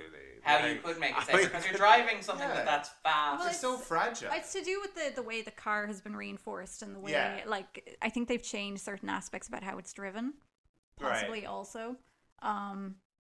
And that has done something for it, because I feel like back in the day they were just literally driving like a bomb. Well, a boxcar racer with 500 horsepower, basically. and didn't put a lot of thought into, like, I mean, if you think about even like cars that people, like everyday cars that people were driving back in the day, were pretty. Hey, asshole! Like, I mean, like the safety improvements that were made following Senna's death apparently included improved crash barriers. Concrete wall. Improved crash barriers, redesigned tracks. Higher crash safety standards, such as the larger sills along the driver cockpit of a car. Major cuts to engine powers as well. Parts of circuitry were altered as well. And that sort of things were done basically to make the, as you pointed out, to make the cars less powerful, but also to structurally reinforce them and to ensure that the tracks were designed to reinforce the structure of the track was the big one. Yeah. Because like having a concrete wall, like it doesn't matter. What car you're in, if you hit a concrete wall at the speed you're going, you're going to be, it's going to be hugely dangerous. And again, like it's one of the things that I think Rush does rather well. And again, like it's remarkable for the final act of this. Andrew pointed out that like you're in a situation where you're almost rooting for both of them, where you don't want one of them to win over the other. But it's also the film is structured in such a way as to allow both of those characters to have a victory. Where, like, Hunt wins the prize that he's wanted, which is he gets to beat Lauda at the sport. He gets to be world champion. Yeah, and Lauda literally says that was enough for him. That was all that mattered to Hunt. Not in a dismissive way. And, like, it's very clear that he has a great deal of affection for him. Yeah. And, like, even his final speech is like, come back because I need you to make me better. Which is kind of a compliment, I guess. No, it is a compliment. But it's a very Lauda compliment.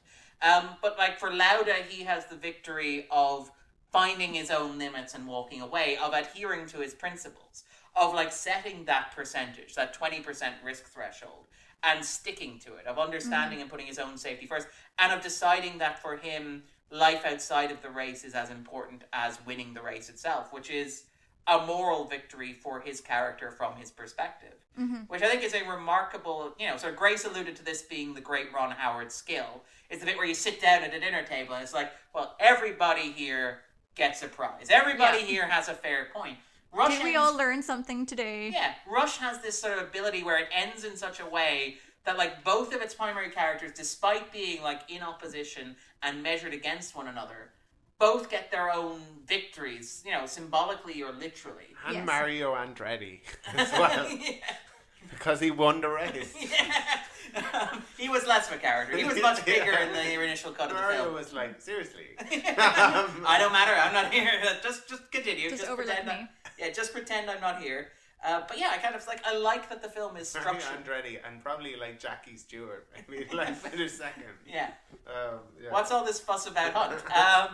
But I like that the film gives these characters it's structured in such a way that they both get what they want out of it. Because there's a tendency with these narratives to have victors and sort of winners and losers. Even if you look at the other Peter Morgan scripts, for example, Frost Nixon. Is Frost Nixon is one of the best college movies ever because it's about this punk kid who goes to who's got this big assignment that's due and he decides to party all the time until his teacher tells him there's no way you'll pass this test, at which point he knuckles down and studies and he passes that test. But like Frost Nixon has a clear victory for Frost. Whereas this is very much like both of them walk away. Both of them get what they want in a way that illuminates both of them. By the way, it's worth noting Lauda in real life went into owning an airline afterwards as well. And I absolutely love the sequence where he's like, I thought you were going to wax lyrical about the romance of flying. And he's like, no, it's good for discipline. You have to follow the rules up there. It's very important. Yeah. Safety first. That's a very European movie in this sense, where it's like we can appreciate each other's differences and live alongside one another and succeed in equal but different ways. Yeah. This doesn't have to be a winner-takes-all approach where one person is objectively completely right and the other person's a gobshite. Like, It's not a zero-sum game. unlike you Americans with all of your bollocks. Definitely not an Austrian, but I have Austrian friends. And I respect those friends. And I respect their approach. Now, if you'll excuse me, I have to go on a jet with these beautiful models. I kind of like that that's, like, I know that's what James Hunt was like, but I kind of like that he's one of these people that once he's achieved something, he's like, I'm done here.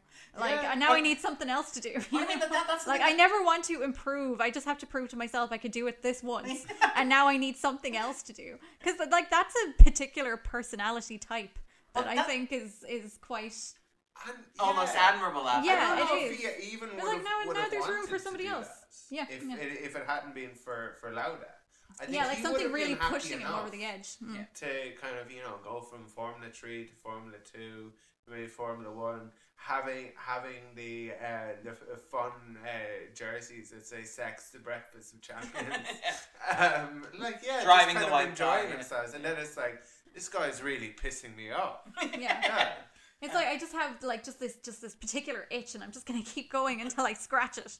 Yeah. But I mean, even that, like, even the sequence at the end set to Bowie's Fame, which in any other movie would be like your sort of second act moment where the character is like at their low point. It's like the moment at which the film goes, gee, being famous is sometimes tough. You've seen the Bash Brothers, have you? Yes. It's like the wiggle your butt sequence in the Bash Brothers. It's like being famous is tough.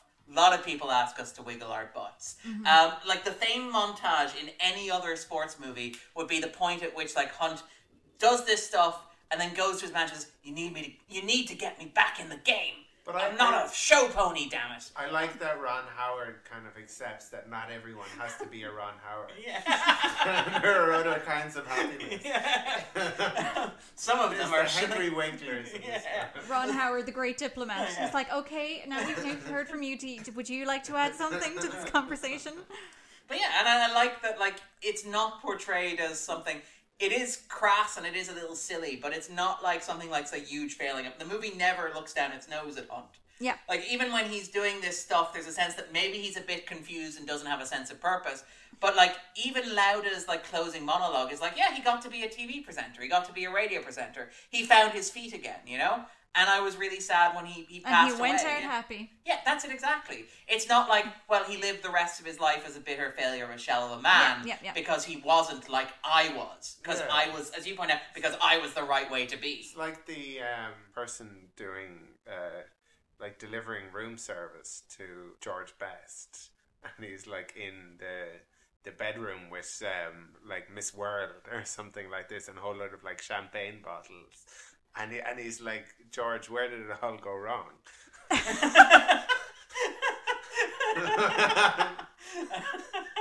Yeah, no, there's no moment like that in the film. Or that bit in Bohemian Rhapsody where he's just driving around London looking for that guy who told him, like, whenever you, like, get the over yourself, come look me up. You're just like, this is just so low. Why must we degrade a dead person in this way? Macho Rob Delaney is how I sort of tend to think of that. That's actually quite a good comparison. But yeah, and I love the idea that it's like Live Aid was held up while Freddie Mercury was knocking on. You know, there are 17 people with your name in the phone book, and they're very far apart. Yes. This has been a very long morning. But yeah, so there's no moment like that. There's no moment whereas there's no point where it's like he has to get himself together, or he has to find purpose, or he has to find meaning. Yeah. It's like, no, this is, as you pointed out, it's very forgiving in the way that like Olivia Wilde's character is forgiving, where it's like, look, this is who James Hunt is. Yeah. This is the way that he was. We're not going to judge him or moralize about him. Should we?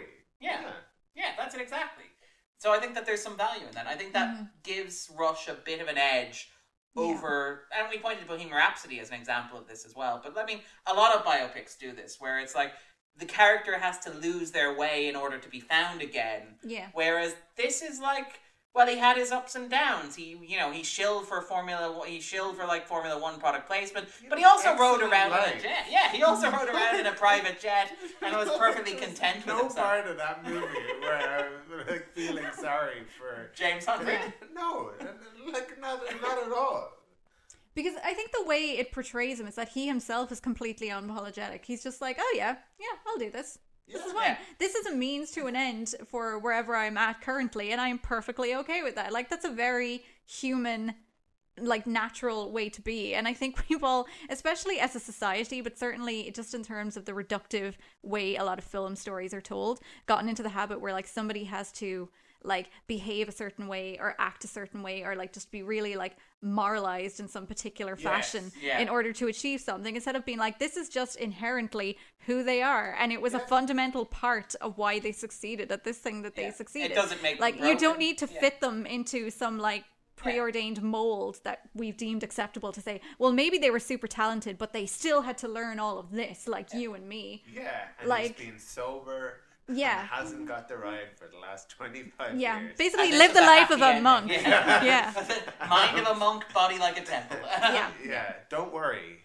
Guys. You too could succeed by giving up everything that gives you joy. Kids, you must understand that you won't have any fun by drinking and having sex. And nobody does.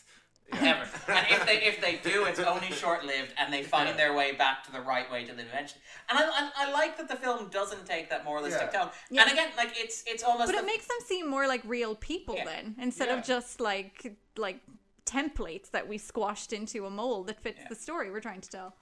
There's a lot of, like, it's not a very, in some ways, it's a very kind of unconventional movie. Yeah. Which again, despite like having nominally a conventional framework, because it's a sports movie about a rivalry. Yeah. It's about a rivalry, but it's not about. It's about both sides of that rivalry. It's not about kind of like the Mighty Ducks trying to beat like the obviously better team. Evil Icelandic people. But yeah, and I think that's a reflection of, like, we talked a lot about how it presents Lauda as somebody who would be a villain in another more conventional narrative. Like, I think even its approach to Hunt, as we pointed out, is the flip side of that, where it's like, it doesn't treat Hunt as somebody who has to be moralized or pathologized or fixed. Person. That's it exactly. Mm-hmm. He's a person. He's fully formed. This is who he is and what he does, and it's a large part of his identity.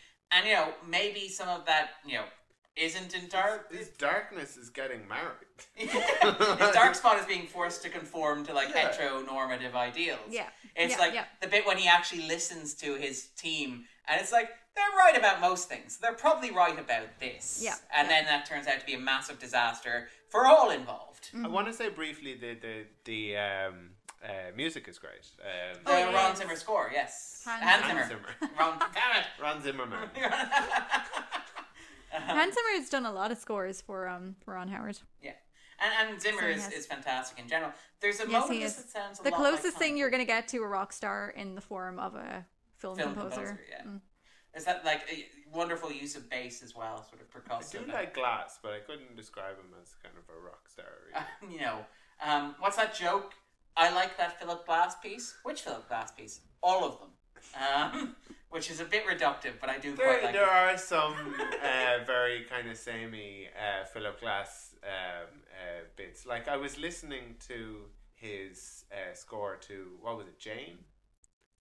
Was that what it was called? Which one? Did you do like a Jane Goodall kind of like Gorillas in the Mist? No, that's not Jane Goodall. That's Diane Fossey. Je m'excuse. Philip Glass scored a Jane Goodall documentary. Yes. Okay. Yeah, but if you've listened to called Jane, by the way, it was literally just called Jane. Exactly, but listening to that, there's so many songs that were lifted from other kind Philip Glass projects. Yeah. I mean, with very little different. Like, they're great and everything, but like, if you can compare Mishima to like Koya and Ascari, and they're very, or like Einstein on the Beach, and they're very different. But then you listen to something like Jane, And it was like, oh yeah, he's taken little bits from... that's from each of prophecy them. that he's using Yeah. as Pruitt ego, that sort of stuff. I mean, like, to be fair, even Zimmer has been known to do that. Like, there are moments in this that are very similar to Time. Yeah. From Inception. Like, I think there was a moment where I realised it was a Hans Zimmer score. Yeah. He has a sound, though, that comes through very clearly in terms of the way it's produced and the instrumentation that he uses. But, like, I think Hans Zimmer every now and then just has like a stroke of genius, and then he incorporates bits of that genius into whatever he's doing for a while thereafter, and then he has another stroke of genius. Because like you can almost measure it out in terms of the phases. So like he made the Lion King. Lion King is great. Then you move forward a couple of years, then you get Gladiator, which is iconic. Yeah. Then you move forward another few years, and you get Pirates of the Caribbean. And you move forward another few years, you get like Batman Begins, and it's just like every now and then he just sort of goes and like erupts at something brilliant. And we're going to get literal variations on a theme. Sometimes he'll, like, I think with Nolan and, like, a little bit with this, he has that kind of very Zimmery kind of thing where it's like... But in a weird way, that works, like, repeating those kind of themes for his... Nolan movies works, because he's like, this stylistically fits a Nolan movie. Yes, it's a very in the same way that obsessive, like you can visually see it's a Nolan movie. The music should probably be in the Nolan mold. You know, like, well, and if it literally sounds like a clock, like clockwork. Well, I mean, Danny Elfman with Tim Burton movies. Yeah.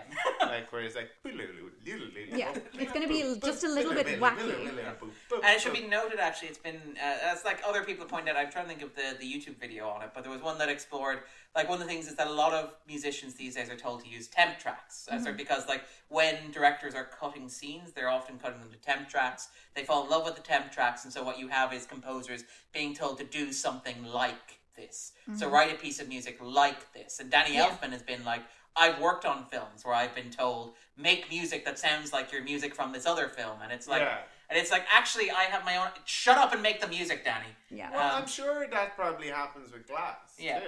Where it's like... How did we get onto a conversation about Glass? But make something, have this one sound a little bit like... Yeah, or even Zimmer maybe has a similar conversation around that as well. But in terms of Rush, is there anything else you want to talk about? The Inception button. He is entirely to blame for like the... That's just infected every trailer since then. Well, I mean, to be fair, we moved on. We've now got slow, creepy covers of upbeat pop songs. Oh, yeah. The unnerving indie version to go, like I blame Suicide Squad for that with I Started a Joke. They did it as well for 50 Shades of Grey with the horror movie version of Crazy in Love. Which is very in keeping with 50 Shades of Grey. Who did that version of that? What? I'm not sure. No, I feel like I can hear it in my head. I'm trying to think of it. Was The Weeknd by any chance? It was not The Weeknd, surely. Oh, fine. I don't think so. Okay, we're going to go to the fact machine and check. Beyonce. Oh, no, Beyonce. It is a Beyonce song. Well done, Darren. No, it's a remix of the Beyonce version, apparently, according to the fact machine, which I am holding in the palm of my hand. Anything about who did the remix? We're going back to the fact machine. We're back from the fact machine. It's R&B singer Miguel. Do any of us know the R&B singer Miguel? I can't say that I do. Okay, but he is apparently I know this version of it, though. Yes. Yeah. Well, he used it for the 50 Shades Darker trailer, actually, which is why the fact machine brought back Beyonce. Do you know what that's like, though? That's like somebody listened to Beyonce cover Back to Black for Gatsby and then was like, we need to do this, but like with a Beyonce song. And that's how we got that version of Crazy in Love. Pop culture is literally eating itself. Yeah. We need to Beyonce that Beyonce song. But is there anything else you want to talk about? Anything we haven't discussed already with Rush? Already? What I should said that. I feel like Daniel Bruhl should have gotten awards for this. Yes, and I feel like Bruhl maybe hasn't had the best career afterwards, despite getting a much higher profile. As you point out, his choice... I don't know whether they're his choices or his agent's choices or just the roles that are offered to him in the first place. I think he ticks along well enough, though, because he's got a lot of like indie street cred to his name. Yeah. So it's like every now and then he just kind of pops up in something much more high profile to get a few extra zeros, and then he goes back to what he does best. But I just remember watching The Fifth Estate, and like I'm a fairly easy guy when it comes to films. I love that you think that you are. I'm generally quite forgiving. I will excuse a movie a lot. And I just remember... Somebody enjoyed it, that's all that matters. I don't know who that person is or how anyone could enjoy it, but I'm sure they exist. Hey. Sorry, that was a little mean. I came out of the Fifth Estate and was like, what the hell just happened? It is a staggeringly terrible film, even beyond the fact that it is Julian Assange Hero, starring Benedict Cumberbatch and Daniel Bruhl. But I feel like The Social Network. If somebody watched The Social Network and was like, Mark Zuckerberg got a bum rap in this movie. Yep. Yeah, why didn't they talk about sorry. Why has anyone not considered how all of this affects Mark Zuckerberg? Yeah. That's the what's question. wrong with you people? That's the question the Fifth Estate dares to ask with Julian Assange. But is there anything else we haven't discussed already? Anything jumping out at people? Well, I like the bloody hand. Like that. When he's driving, because he's been holding it. So it's at the climax where the part of the stick has come off. Yeah. So he's been driving with his hand literally on without the plastic rubber on top. Yep, there's your body horror again. And again, this sort of idea of the fusion of man and machine. Ron Howard, body horror director, where Andrew's like, that engine is totally like a metaphor for screwing, right? And it's even Ron Howard has had sex. Yeah. I know it's tough for some of you to Bryce Dallas Howard would seem to be proof of that. Yes. He's Bryce and Dallas. Two lovely children. Yeah. I'm so sorry, Ron Howard. I feel just like I've just sunk to a low by bringing this up. I'm a big fan of Ron Howard, to be fair, and I think that he gets the. If I met Ron Howard, I would get so starstruck. Yeah. I just know it because I just feel like you're just. I love you. You're a great person. Please, let us never find out anything awful about you. Well, that's it. We joke about the safe pair of hands and the lack of a strong stylistic sensibility, but the truth is that there are very few. Yeah, he's the Tom Hanks of directing. Yeah, which is why Apollo 13 is probably such a great Ron Howard movie. God, I love Tom Hanks. And why the have you watched Ron Howard. Have you watched the Da Vinci Code movies? I've seen. Oh yeah, he's also. I've seen. That's another combination of the two of them. The first one. Okay, they're not good, but I will say that Inferno is a great things that your grandpa is terrified of movie, which is the perfect combination of middle-aged Tom Hanks and Ron Howard, where it's Tom Hanks is a rogue archaeologist who does things return antiques to museums. He's not an archaeologist, though, is he? Not historian. He's an art historian, isn't he? Particular term for studying symbols, and it's not cryptology. It's something symbology. Else.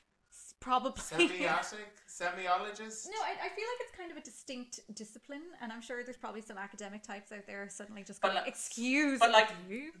The end of Inferno features Tom Hanks's Robert Langdon character. Also, the music is great. Having stolen an artifact from the museum to help him solve a puzzle. The ending sting of the movie is Tom Hanks sneaking the artifact back into the museum and walking away as the guards try and figure out what's gone on with a smirk on his face. Because you can trust Tom Hanks and Ron Howard with your precious antique. They'll return it at the end of the movie. Yes, he's a professor of art history and symbology, a fictional field related to the study of historic symbols, which is not methodologically connected to the actual discipline of semiotics. Semiotics being the study of sign process. I was going to say this. Very happy that I said semiotics. Yeah, very nice. I said art history. Well done, everyone. Yeah. And I feel like there's some shade there. It's not a real field, just in case we're clear. But yeah, so Inferno has sequences where Tom Hanks is running through a park being menaced by an Amazon drone. And we'll be talking about it next week. Let's be real here, though. In John Wick 3, when John Wick pulverizes a 7-foot man with the library book and then returns that library book to the correct point on the shelf, nobody was taking the PISS out of him. So why are we being so harsh on Robert Langdon for carefully returning the item to the museum once he was done with it? And we're going to leave listeners riddle to me that. One. Darren is taking the hard line anti-Howard stance here. And, you better be prepared. Maybe John Wick put that book back in the shelf, but did you miss the part where there's teeth in it now? That was actually exactly what I was thinking. But anyway, this is. You want to see? I'm upset that John Wick 3 didn't make the list because that's the only way we see movies now. Exactly. But anyway. if people are looking for a bit more grace in their lives, and if you would like to recommend something for listeners that you're enjoying at the moment, it can be a film, a TV show, it can be Ron Howard related. Oh, it I can be have a TV non-Ron show to Howard recommend. related. Yeah. So if people are looking for a bit more grace, and if you'd like to recommend something for them, what would it be? Well, you can find me on Letterboxd and Twitter at Pixie Grace. And if you were looking for more joy in your life, you should watch Kim's Convenience on Netflix, which is about a like basically, what do they call it? Convenience shop? Yes, the clues on the title. Convenience store, yeah. Convenience store in Toronto that's owned by a Korean Canadian family. It is hilarious and heartwarming and wonderful, and you should watch it. And for me, I'd say I mentioned earlier. I recommend Symbology. The field of symbology. Semiotics. Yeah. Great field. Very evolving. And I think I mentioned Damned United earlier on. Michael Sheen. Exactly. Also, ESPN made some decent documentaries. They're 30, They made the 30 O.J. for Simpson 30. one, didn't they, as well? I'm not sure. Was that one of them? Okay. But they have a 30 for 30. I think maybe I've mentioned this one before. They one it was like 30 documentaries that they made, I think, for their kind of 30th, I guess, anniversary of Worth noting, by the them way, as that a The network. Damned United was written by Peter Morgan as well to bring that So connection. does back. David Pearce. Oh, sorry, he wrote the screenplay. He wrote the screenplay, yeah. Okay. It's based on The Damned United, the book by David Pearce, yeah. And if you're David Pearce. if you're checking out 30 for 30, which I think is on Netflix, I'd recommend The Two Escobars, which is a story about Andrew Escobar, who was the captain of the 1994 Colombian national team, and Pablo Escobar, the drug dealer. Colombian drug dealer. Yeah, That's an interesting And they one. were The reason you all know the name Yeah. Escobar. yeah. And then for myself, you can follow me at Darren_Mooney. I would recommend, actually, it seems like we're going with Peter Morgan here, which feels like a It little always kick in sounds like Dara underscore. You do say it Underscore impressively quickly. Underscore is my middle name. No, it's You have very Darren cruel parents. underscore Mooney. But anyway, and where the underscore is the character underscore. Just in case, you No, want to be it's precise Darren about it. underscore Mooney. I'm not sure they can. Inverted I'm not sure they commas. can see the air quotes. Yes, they can. This is an interactive medium. But yeah, since it seems like we're on a Peter Morgan roll here, I will recommend the Deal trilogy with Michael Sheen again as Tony Blair. They're absolutely fascinating. The special relationship is a bit of a letdown with Dennis Quaid as Bill Clinton because apparently Morgan felt that he couldn't. Because Dennis Quaid is Bill Clinton? Have you not? Yeah. Odd. Well, first of all, it's an odd choice that you're I doing can a imagine Tony, a Tony Blair U.S. president partnership special relationship film, and your choice is Bill Clinton. But apparently Morgan felt that he literally couldn't write dialogue for George W. Bush. So he was like, damn it, okay, All right, fine. all right. I'm going to go back. That's how we're going to do this. But I would recommend the trilogies. I think The Deal is great. I think The Queen is fantastic. I think Special Relationship is also interesting in itself and well worth a look. And then I would also recommend his other contribution with Ron Howard, which is Frost Nixon. And obviously all the Ron Howard movies that we mentioned in this podcast already. Willow. because- Beautiful mind. Oh, that's going to be interesting. Well, Solo. Frost Nixon. Alden Ehrenreich is great, you guys. All right, we'll be back next week when myself and Andrew will be talking about Holmes and Watson. Take it easy. Bye. Godspeed. bye. Bye. That Godspeed was for you.